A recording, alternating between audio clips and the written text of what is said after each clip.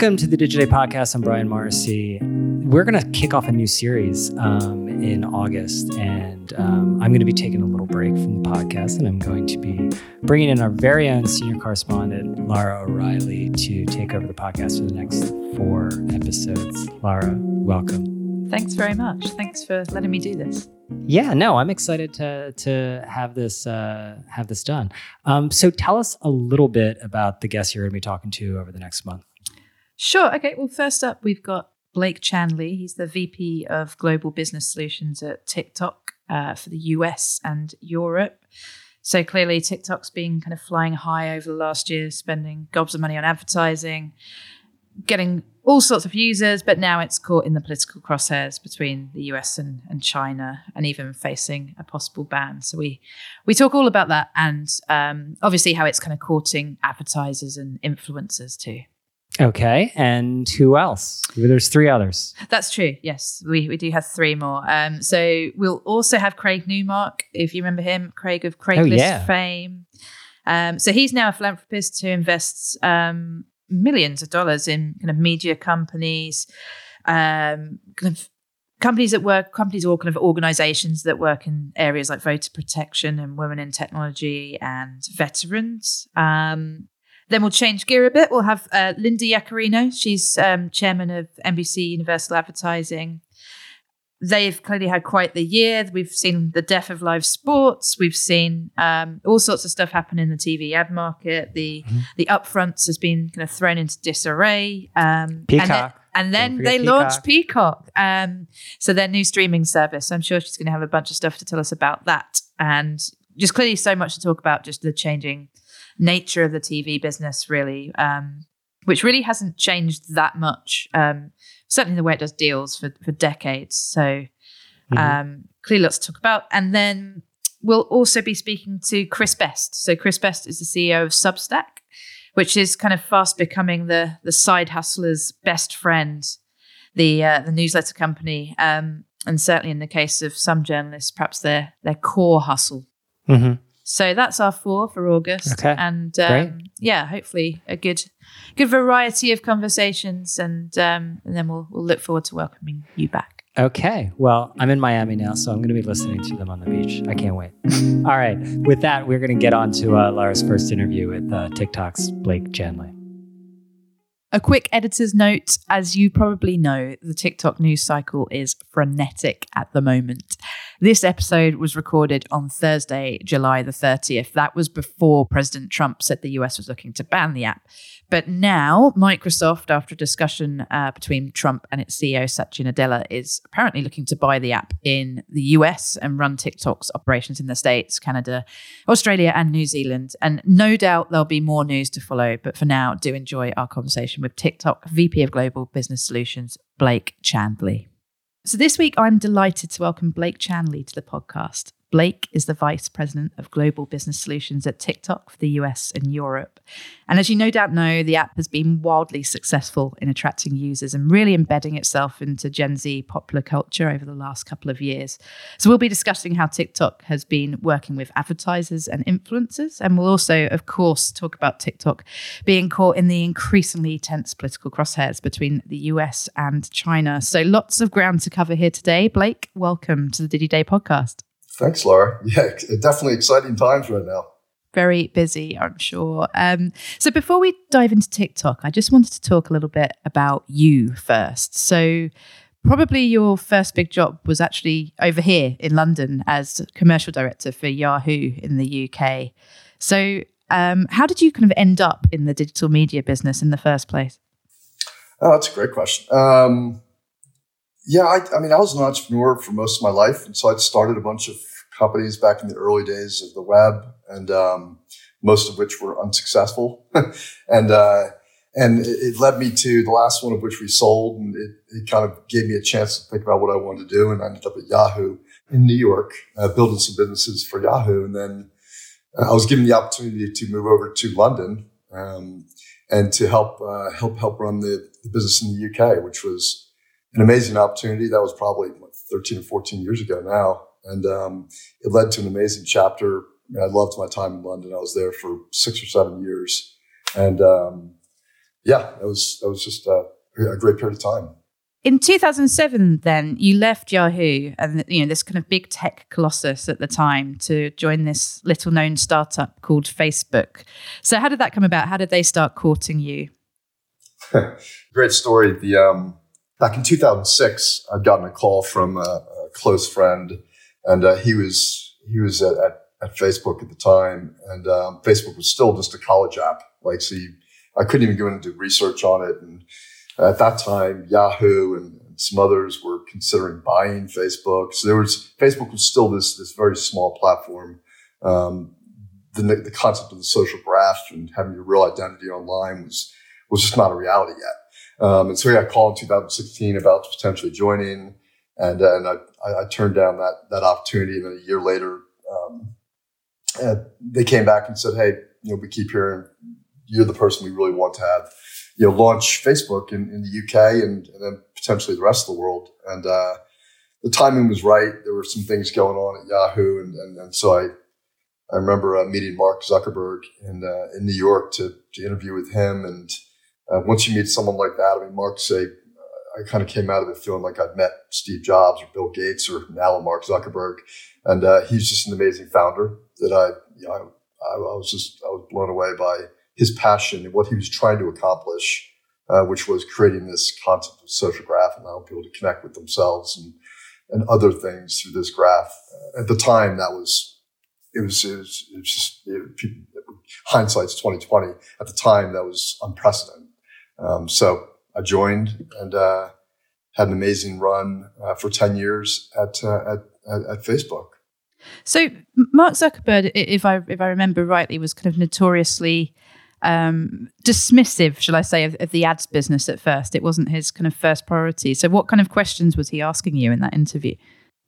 Listen, I think that he was trying to understand. He was very, very mature for at that time. He was still very young, and I was really impressed by his knowledge of the European markets and what he wanted to do. And you're right. In the beginning, he wanted brands. He felt that brands could play a role in the platform, but not if they were just doing what they were doing at that point, which was being very disruptive to a user experience, right?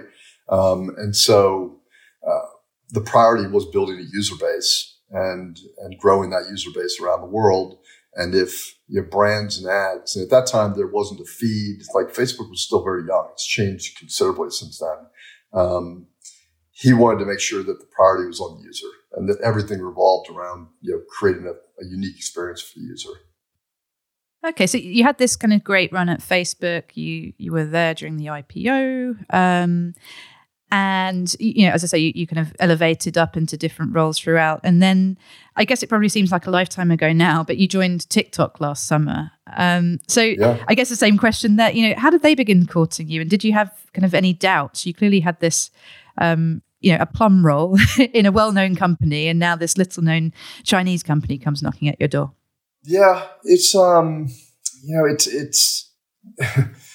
got a call probably in, I guess it would have been 2018, end of 2018, from a recruiter in Hong Kong, and he asked if I'd consider having a conversation around this company, TikTok and ByteDance. I'd never heard of either one of them, by the way. But I was reading a book called AI Superpowers, which is an amazing book. It just talked about this kind of movement between the U.S. and China, and specifically Silicon Valley and Beijing. And it was just interesting. I was not looking for a big global effort again. We all know that it takes an enormous amount of effort, these jobs. And so at first I was reluctant to even have a conversation. But then again, I got to meet the founder and CEO of ByteDance, Ming. And I just found it was a very similar experience and conversation that I had with Mark, a very thoughtful individual who was really focused on trying to create real value for consumers and doing it differently and using technology. And TikTok was this overseas business, and at the time it was still I would say relatively nascent in terms of the content and the audience. But what I saw was this enormous energy from a kind of a 13 to 17-year-old audience, which was the exact same situation back at Facebook. right?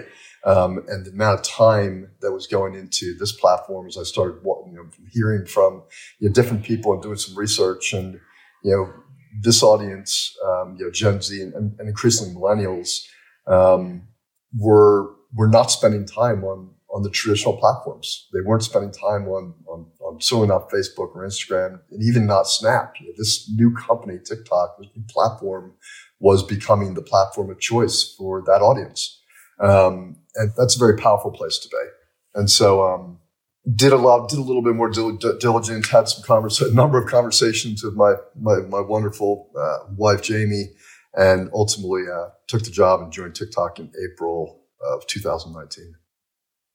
And I mean, so clearly you saw the opportunity in this younger, very engaged audience, but clearly there was a hill to climb as far as, from the business perspective. You'd seen how Facebook was this money-making machine. I mean, what were your thoughts there on how you could build a real business with this? Yeah, I think that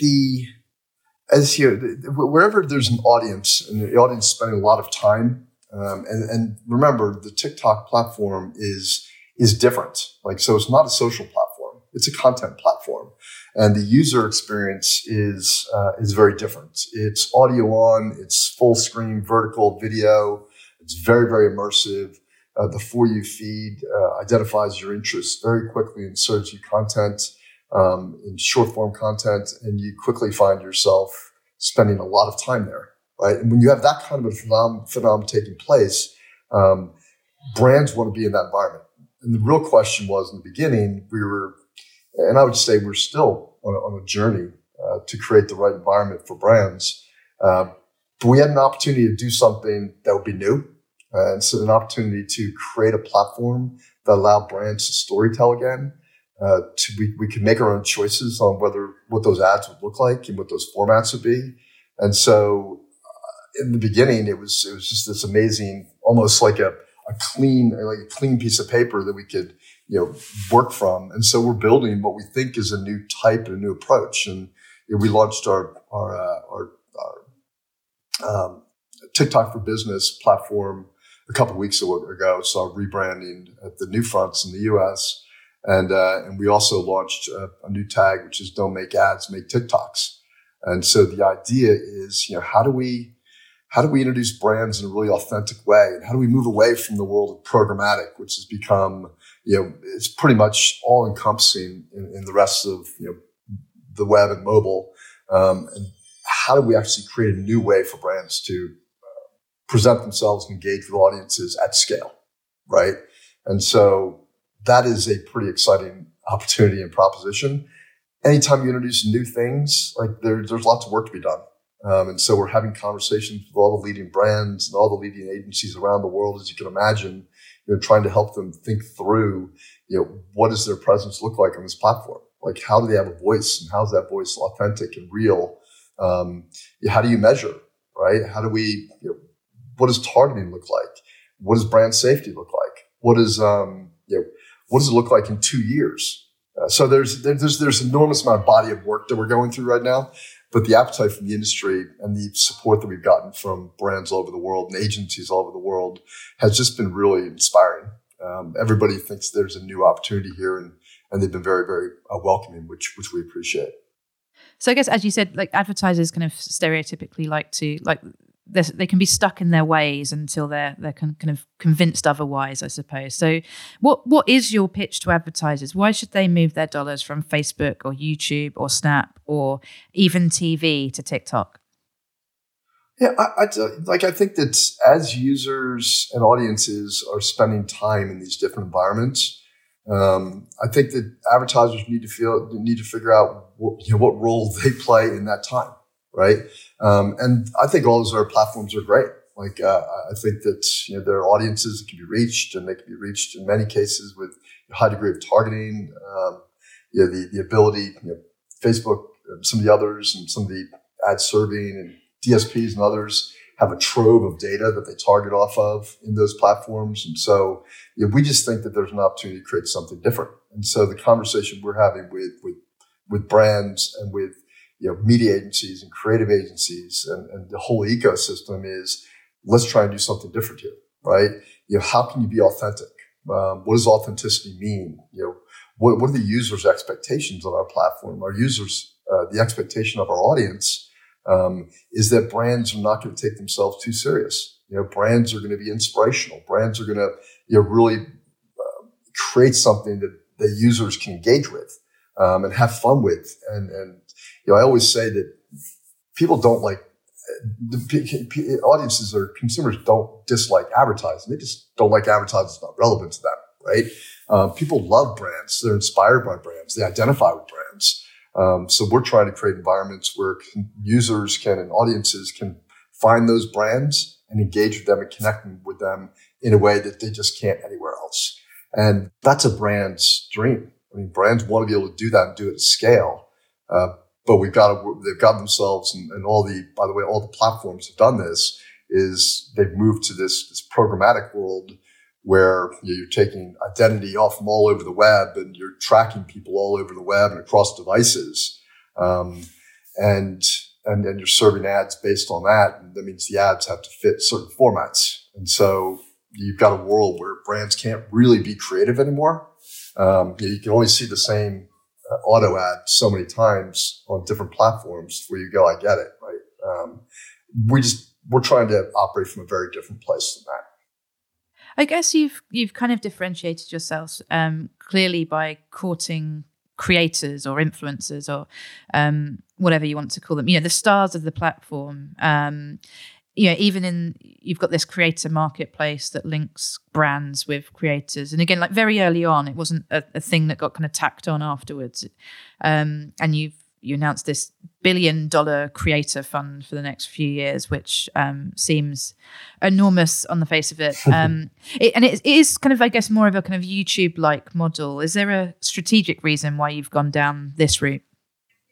Well, let's back up a little bit. Creators are the lifeblood of the platform, right? They are a fundamental part of the user experience, and everybody can be a creator. Like I can be a creator, you can be a creator. There are obviously some that are what would I coin influencers who have very large audiences, but really TikTok is democratizing creativity, right? So there are tools and features and functionalities built right into the app that allow anybody to create really cool stuff. Like there's music there, there's different challenges and memes you can follow. And so that's what makes it so much fun, right? But creators are a really big part of that. Now, whether it's a creator, like Charli D'Amelio, who's got, I don't even know how many more, like 60 or 70 million followers, or it's someone who's got 10,000, a creator that's doing something really interesting, in a DIY environment or with, fashion or makeup. So there's a wide spectrum of creators, and we want to do a couple things. One, we want to continue to inspire creativity and therefore creators in the platform. We want them to, and they do view TikTok very differently. They view their relationship with YouTube or Instagram or some of the others. The feedback I've gotten from creators is that on TikTok they can be themselves, right? So in some of these other environments, they really need to work hard. There's high production time required. Their audience there expects them to be within a box, right?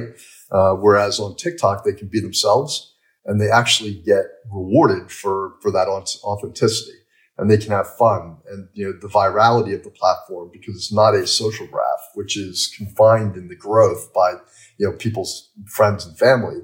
But that if they create a great piece of content that resonates, the speed at which it goes through the TikTok platform and gains followers and views and likes and everything else, is something like they've never seen before. That's the one thing they'll say is like the speed at which they can go viral on the TikTok platform is just unbelievable. And so, we want to continue to create an environment for them, to build and create and everything else. But increasingly what we want to do is also allow them to make money, because in many cases, in some cases not. There are lots of people that are great creators, by the way, that have big followings that have day jobs, like, they're doctors or they're construction workers, they're policemen, they're firemen, they're frontline workers, they're moms, they're dads, right? Like they're just average everyday people and they're just having fun with TikTok. And then there are people that are trying to make a living on TikTok. And they're trying to make a living on Instagram. They're trying to make a living on YouTube. And until recently, we just haven't had the platform to enable that. And so the way people typically made money was they would go through the creator marketplace, which you just referenced, Laura. We call it TCM, which is basically a place where brands can go in and find creators that have similar values, or there's a bunch of different discovery tools allow brands to go in and say, wow, here are 4 or 5 creators that I really would like to work with. And they can connect with those creators, and then they offline, they'll create a relationship with them and do a brief. And sometimes we support those. And there's a value exchange there. Typically, it's a fee that's paid to those creators. But what we're increasingly doing is thinking, what are other ways that we can do that we can allow these creators, this really important part of our story, to make money. And so the Creator Fund, which we launched, a big one in the U.S. and we launched a large one in Europe as well, is designed to say, how do we work collectively with the creator community to allow them to make money, right? And so that'll take a number of forms over time, and there are different monetization standards around the industry. YouTube's got some, Instagram's introducing some, and we're working with creating ours, but it'll be distinctly TikTok. We're not just going to go, hey, here's what they did, so we're going to do it. We really want to do it in a way that benefits the creators, our users, which is the core audience, and then obviously support that. And how does it work? How do you select the creators? How do you select how much money they get? How do you work out if they're allowed a second go at it, that kind of thing? There's 2 ways to look at this. I guess there's 2 answers to this one. For the first model I was talking about, where creators are being connected with brands, and then the brands are paying them a fee.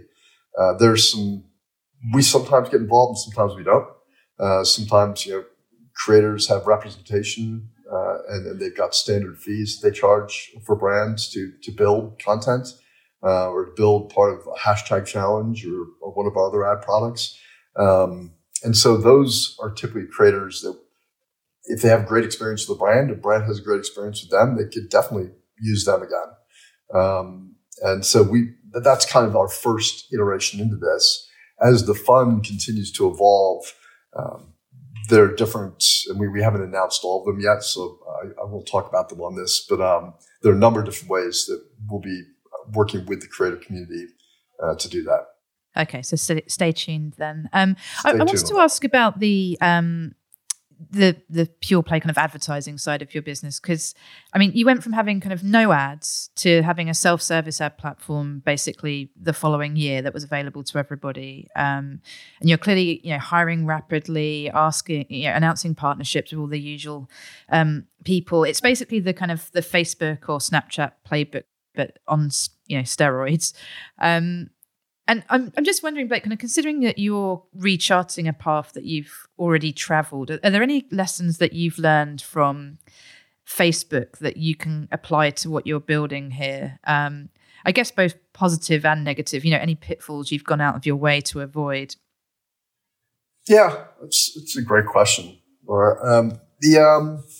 Listen, you're right. This company is moving very, very fast. And you say you reference, Facebook or Snap on steroids. It's probably not a bad description. The pace of innovation and the pace of product development is something I've never seen before. We have an amazing consumer, an amazing audience base.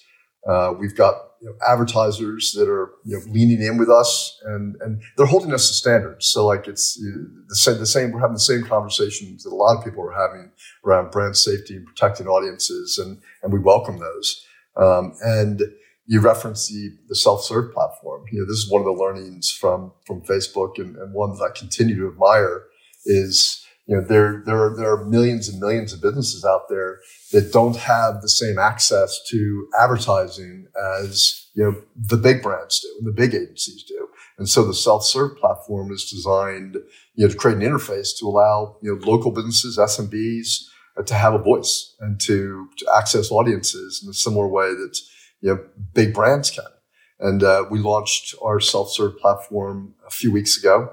And it's really designed to help small businesses connect with audiences in a really creative and unique way. And so we've seen some good examples, and we'll continue to see some. And we supported that with a relief fund of $100 million, which is really designed to help SMBs get back on their feet, coming out of a period of time which has been challenging at a kind of an unprecedented level.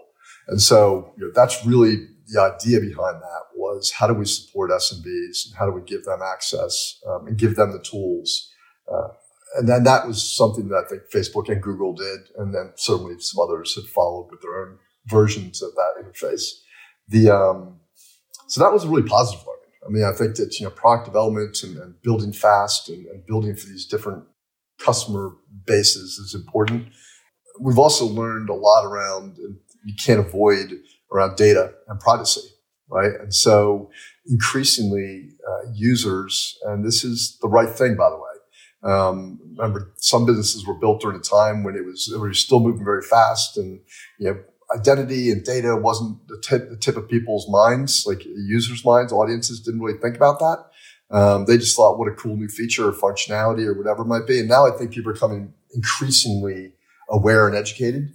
And so, how to manage data and privacy is something that we certainly learned from and have watched what's happened, and we can kind of see where the world's going. And so as we're building products and thinking about our product development pipeline, what we're encouraging, or what I'm encouraging the teams to think about is, like, let's not look back. Let's not build for what's in the rearview mirror. For like let's not just go build what other companies have built from a targeting perspective.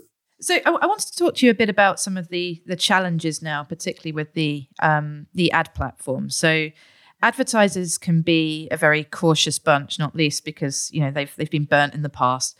And when I've spoken to ad buyers, they've said that brand safety and measurement are their biggest concerns about spending with TikTok. And the concerns are kind of twofold. So perhaps I'll ask you them kind of separately. But the first is that while you've announced kind of lots of partnerships, as I mentioned earlier, for things like viewability and brand safety with all the names that you would expect, they're still in their early stages. And as you know, advertisers are never in favor of a platform grading their own homework. So what kind of work are you doing here?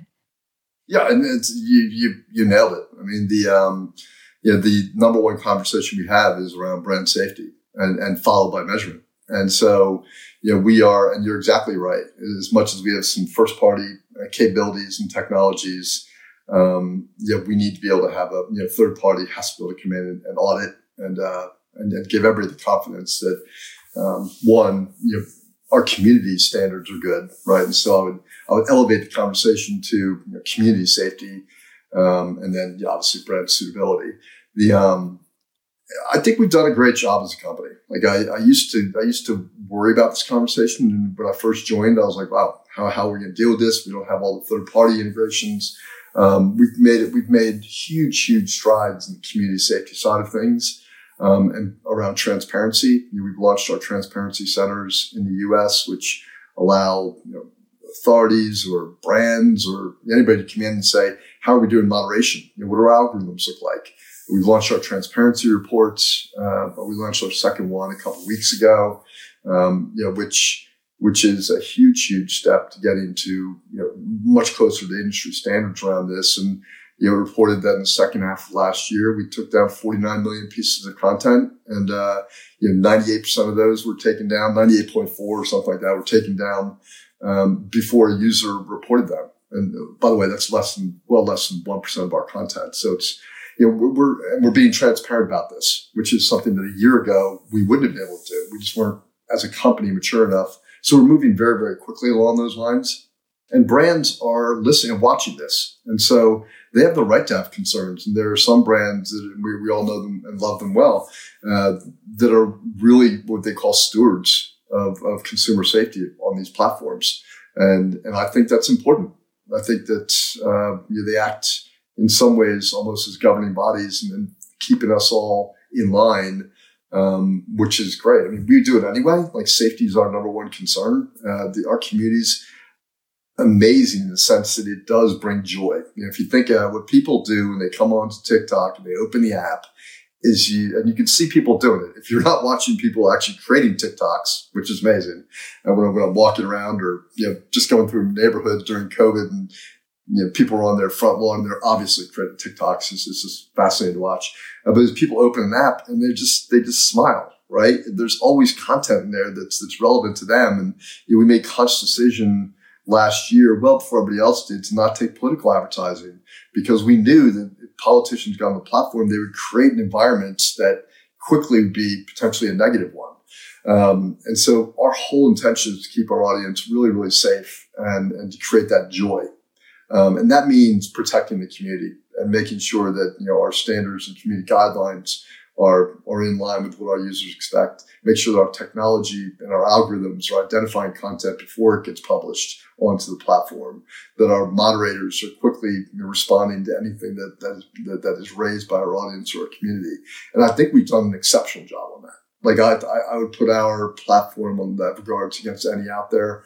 And so I'm really proud of the work that we've done. And then as we continue to move towards the second subject, which is around brand suitability, how do we make sure brands are adjacent to content that they find appropriate? There's not bad language, there's this adjacency and suitability, which is where we're spending a lot of time with third parties, and with brands. And we've got a number of things coming out of beta in the next month or two that I think are going to be are really good. Now, what we can't do is just take what everybody else does and apply it, because our platforms are all different, right? So, what works for Facebook or Instagram and their feeds, or works for Google and YouTube, won't necessarily work for TikTok. So we have to customize everything with these third parties, and the integration work is deep integration on both sides.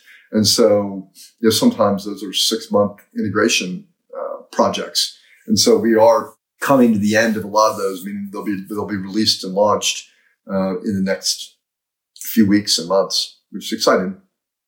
I guess another element that feeds into this is just TikTok's audience itself. I mean, by its very nature, it skews young, which doesn't suit some advertisers anyway.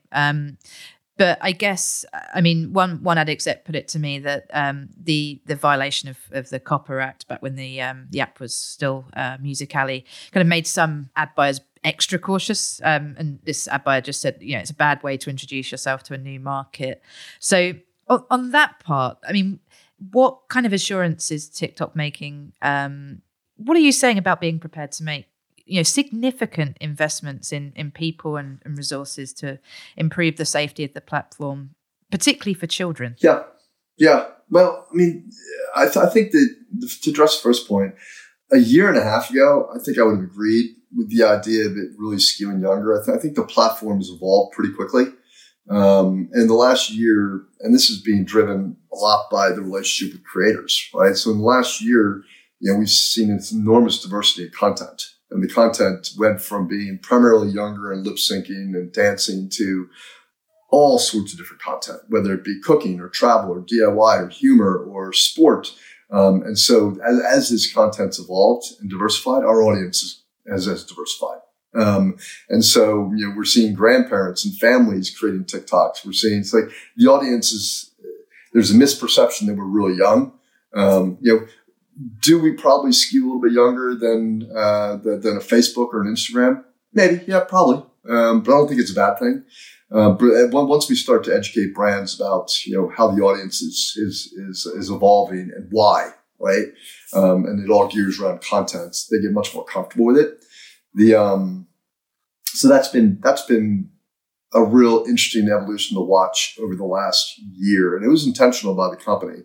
And then as we protect about, we're adding enormous amounts of headcount in order to protect our users. It was publicly announced earlier this week, I believe, or maybe late last week, I forget, that we're adding 10,000 jobs into the U.S. over the next couple of years. And many of those will be, around, geared around community safety and moderation, although it'll be across all different functional groups. The company is making the necessary investments to protect the community and give people the confidence that we're protecting that community. Okay. So another thing that's bubbling, of course, concerns about your ownership. ByteDance is a Chinese company, and the White House has indicated it's thinking about maybe even banning the app in the US. which is clearly a going concern for your creators, for advertisers, but I guess most of all your employees. I mean, is that likely to happen? And what are you doing to avoid that? Yeah, I think there's you can't help the media cycle. So it's hard for me to not say that we don't have lots of conversations internally and externally about this. We have amazing teams that are doing great work, working with the various governing bodies around the world, talking to them about TikTok data, where data sits. The reality of it is it doesn't exist inside China. We built the whole company outside of China. Data sits outside China. It sits in the U.S. and then it's got redundancy in Singapore. TikTok is clearly an independent company, and we've given people lots of reassurances, and we've worked really hard to make that happen. Kevin Mayer joined as the CEO a little while ago. Obviously, a great name for us, coming from Disney. Decision making for policy, for moderation, for everything is done outside of China. We have a Chinese founder, which obviously there's lots of media swirl around things, and we have lots of conversations with brands. Especially, I spend a lot of time talking to brands. Brands get it. Like brands, most of these big brands have a presence inside of China. They understand. Once we give them reassurances, we explain the corporate structure and how decision making takes place. They get it, and so there aren't very many brands that have stepped back and stepped away from TikTok because of it. Our creators have stuck with us. There have been a few as Instagram comes up with Reels, and something certainly should address. They're going to be aggressive and bring some TikTok influencers over, and we know that they're doing that. They're targeting some of those creators, and there'll be a handful that probably do go over, and that's okay. Like that's just competition. Like we actually embrace and accept and really want competition. Competition makes you better, and then our employees are just amazing. Like listen, I've said this to my team. I've said it to others. Like. I'd rather, this is a team. There's no other team I'd rather be working with on this. And yeah, once in a while, there'll be a question. I hold a town hall every week, with employees kind of all over the world. And the question will come up occasionally, like what's going on? How can we, and I've got a high degree of confidence the company will get through it because I think we know our story and we have confidence in our story. And we know that we're doing all the right things. And as we tell that story and educate the community, it's great. And our teams are supportive, and we're just focused on trying to deliver value for our advertisers and trying to deliver value for our creators and trying to do it in a way that our audiences and users benefit as well. And so if we can stay heads down and focused on that, then the rest will be handled by some other teams that I have a huge amount of confidence in. But I mean, there still is some influence from China, right? I mean, you say you're separate, but I've spoken to agencies who've been on calls with your employees in China, and the Information wrote a piece this week, will be last week when the podcast comes about how it would be quite difficult to extract TikTok from ByteDance just because of all the software infrastructure that's being shared. As in, it's kind of technically possible, but would be a time-consuming and kind of difficult maneuver, as they put it. Did they get it right? I think we have a lot of engineers sitting in Silicon Valley, Laura. Like I think that everybody's got the perception that everything comes out of Beijing, and I think probably 3 or 4 years ago, there's ByteDance has an amazing business in China. ByteDance Global is a parent company, and ByteDance China is a big company with some amazing apps that the company has built there. And we tried to leverage some of the learnings from there and pull some of the obviously the things that they've done so well from there and rebuild them in the U.S. to apply to the Western markets. And we'll continue to do that. Okay. So I'm speaking to you today on what would be probably the second day of the big tech hearing in Washington. And clearly, you've switched to working at Facebook to now fiercely kind of competing against it. And there are a war of words at the moment going back and forth between your CEO and your former CEO. Kevin got ahead of the hearing by putting out a statement denouncing kind of maligning attacks from Facebook that were disguised as patriotism. And Zuckerberg, in his opening statements, pointed to TikTok as being the fastest growing social app. I mean, do you see there being a kind of long running tit for tat fight with Facebook now? I don't know. Like, I think it's an interesting question, and people ask me that question all the time. And I've got enormous respect for Mark and what he's built. I mean, I think he's an inspirational leader. He'll go down as one of the greatest. I believe he'll go down as one of the greatest, kind of entrepreneurs and businessmen in history. Certainly, what he's built at Facebook. It sometimes can be controversial, but when you have a platform like that, you're going to be controversial at times. Like, you're doing things different than it's ever been done before. And that rears its head occasionally and creates this aura of, it creates challenges for him and his brand, personal. But I think Facebook is, there are amazing people over there. I've got nothing but respect for that team and what's been built and what continues to be built. Facebook's competitive. Mark's a competitive guy. TikTok has grown very, very fast. I think that if the numbers are big, the attention it's getting is significant. Investment from brands, I wouldn't say it's shifting because I'm not sure we're necessarily fully competitive with Facebook. When people say where budget's coming from, I'm not sure it's coming from Facebook or Instagram. I think it could be coming from YouTube and other places. And so within my world, certainly we all compete, right? But I don't focus on Facebook. And I know Kevin has been pretty quiet, and there's been a lot of finger pointing from the other side. And so I think what Kevin was trying to accomplish, and I can't speak for him, but I think he was just trying to kind of draw a long line in the sand and say there's a lot of misinformation around our relationship with China, and we're kind of being lumped in and politicized a little bit. And so I think that it was just his way of saying, guys, let's just level set for a second. Do I think it'll be a lot of back and forth? I don't know. Like, I don't see us being a back and forth type of company. I think we're going to focus on providing amazing experiences for our users and for our creators and for our brands, and let our actions speak for themselves. But I don't know. Like, Mark's a great guy and Cheryl's great, and I've got nothing but enormous respect for them, and I hope to compete with them. You kind of on an app basis, on a user and experience basis. And the hearings are being billed as antitrust hearings. I mean, is Facebook anti-competitive, do you think? Is it too dominant? I don't we look at this. I mean, I look at this and say, they're a big company. And they've got a lot of influence in not only in the user world, but certainly in the advertising world, and especially in the digital advertising world. There's really kind of has been for a while really a duopoly. And I think that's because they built such an amazing platform that works so well. Like, that's competition to me. I've been watching some of the hearings and I've read some of the excerpts from it. And, the reality of it is Mark likes to compete, and that's great. I think in an open world, we should be able to compete. And, obviously there'll be judgment on this, and people will spin this, and the media will follow this for a while. But, I think we just want to compete at a high level and compete against the best, which, means Facebook and Google. Mm-hmm. I mean, that you're successful when Facebook either tries to buy you or copy you, I suppose. And when this goes out, I'm not sure if Instagram Reels might have even launched by then. It sounds like it's coming in early August. How do you kind of counter that? Do you have a kind of Instagram Reels defense strategy, a code name?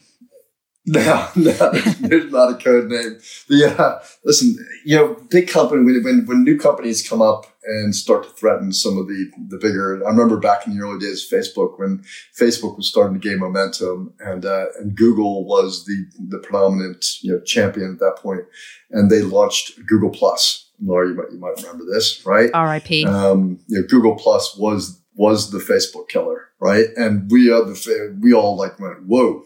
Google's now pointing everything at us, and this is kind of scary. I mean, we were still a startup, and we were growing, and we had a lot of confidence. We built an amazing product, but when Google all of a sudden says we're going to put all of our energy and we're going to put Google Plus on all of our properties, and search was so dominant, and YouTube and everything. There was a moment in time where we were like, whoa, and Google didn't get it right. Right, their DNA wasn't geared around the social product. They weren't a social company. Reels, they launched, Lasso in Brazil, and it didn't work very well. which was a TikTok competitor. And, they did an amazing job with stories on Snap, which certainly had an effect on Snap's growth. And when they launched Reels, we certainly are watching it, but we're not running away from it. Right. We built an amazing experience for users, and our users have voted with their time. And we think that, because it's not a social platform, it's going to feel a little bit uncomfortable for Facebook. At least that's my view. I wouldn't want to speak on behalf of our product teams. But we'll see, when they launch it, how well it goes. And I think it'll be competitive. I personally love this stuff. I love to compete. These are things that I get up and just gives me kind of energy every day, and I get goosebumps around. So I think it'll be fascinating for the world to watch, but we're going to focus on our users and building amazing products for them. So I wanted to finish on a question, just looking ahead. As I mentioned, you're kind of hiring and launching things at this incredible pace. The app's had, according to one count, more than 2 billion downloads to date. You've spent millions on advertising. In the background, there's this intensifying competition and scrutiny. I wanted to get, and obviously you've just hired this new kind of hotshot CEO from Disney, but I wanted to understand kind of what the kind of end game is, what you want to achieve, not only this year, but where you see TikTok being in 5 years, 10 years. What's your kind of, I hate to say it, it's a very jargony business term, but what's your North Star? Yeah, I think that it's a great question. I think that you think about it, it's this concept of short form, video and algorithms that help people, it helps serve content to people based on some indicators they've given. In the case of TikTok, it's really content around interests. If you applied, something similar to education, could we build an amazing platform using short form video around education? And the algorithms and the ability to serve in a feed format content around education for a variety of different reasons. There's a lot of different areas we can apply the same technology we're building now into different verticals and categories. And so I think that lots of work's being done by teams that I don't sit on, that are saying, what does the future look like? What do these vertical markets look like? How can we apply it? What are the things we do well today, and what are the things we need to learn in order to be, to deliver a great user experience in those markets? And so, I think that certainly the aspirations are to continue to grow, TikTok as we know it today. There's still a lot of room to grow. As much as people say we're this enormous company, there's still a very large universe of users out there that don't have TikTok. And so we want to continue to meet their needs. And then as it continues to evolve, understand what markets and how we can provide services that are valuable to our users. Actually, one last quick one. So I barely follow anybody on TikTok. I just use the For You page. But what account should I be following? I love that question. Depends on really depends on what you like. There are all the big celebrities and you can follow anybody you want, from Will Smith to Kevin Hart to others. But there's some great ones. There's I like the more bizarre, the better. Yeah, there's one I like cooking, and in COVID, because the last, whatever, it feels like 15 years, we've been stuck at the house. I've been cooking a lot. And so there's an amazing creator called That Dude Can Cook. And he's just so entertaining, and he cooks amazing food, right? So there are a number of different kind of food creators, that you can follow. I also like to fish. There's a thing called Black Tip, which is essentially kind of a name of a shark. But he does all sorts of fishing. He's got a great YouTube presence as well, but his stuff on TikTok is really fun. There's so many in different areas. I don't do a lot of following of individuals as well. I just like the feed to kind of entertain me. But once in a while, I will click on, I like sports, so Barstool Sports, I really enjoy. there's some great content on there. Yeah, it can be a bit of a rabbit hole. Well, Blake, thanks so much for joining us today. That's a wrap for today. And thank you for listening to the Did You Day podcast. Please don't forget to share this episode with someone you think might enjoy it. And you can even rate us on Apple Podcasts if you like. We'll be back next week with a new episode. This one with Craig Newmark, the founder of Craigslist and Craig Newmark Philanthropies, which has donated millions to journalism and technology programs.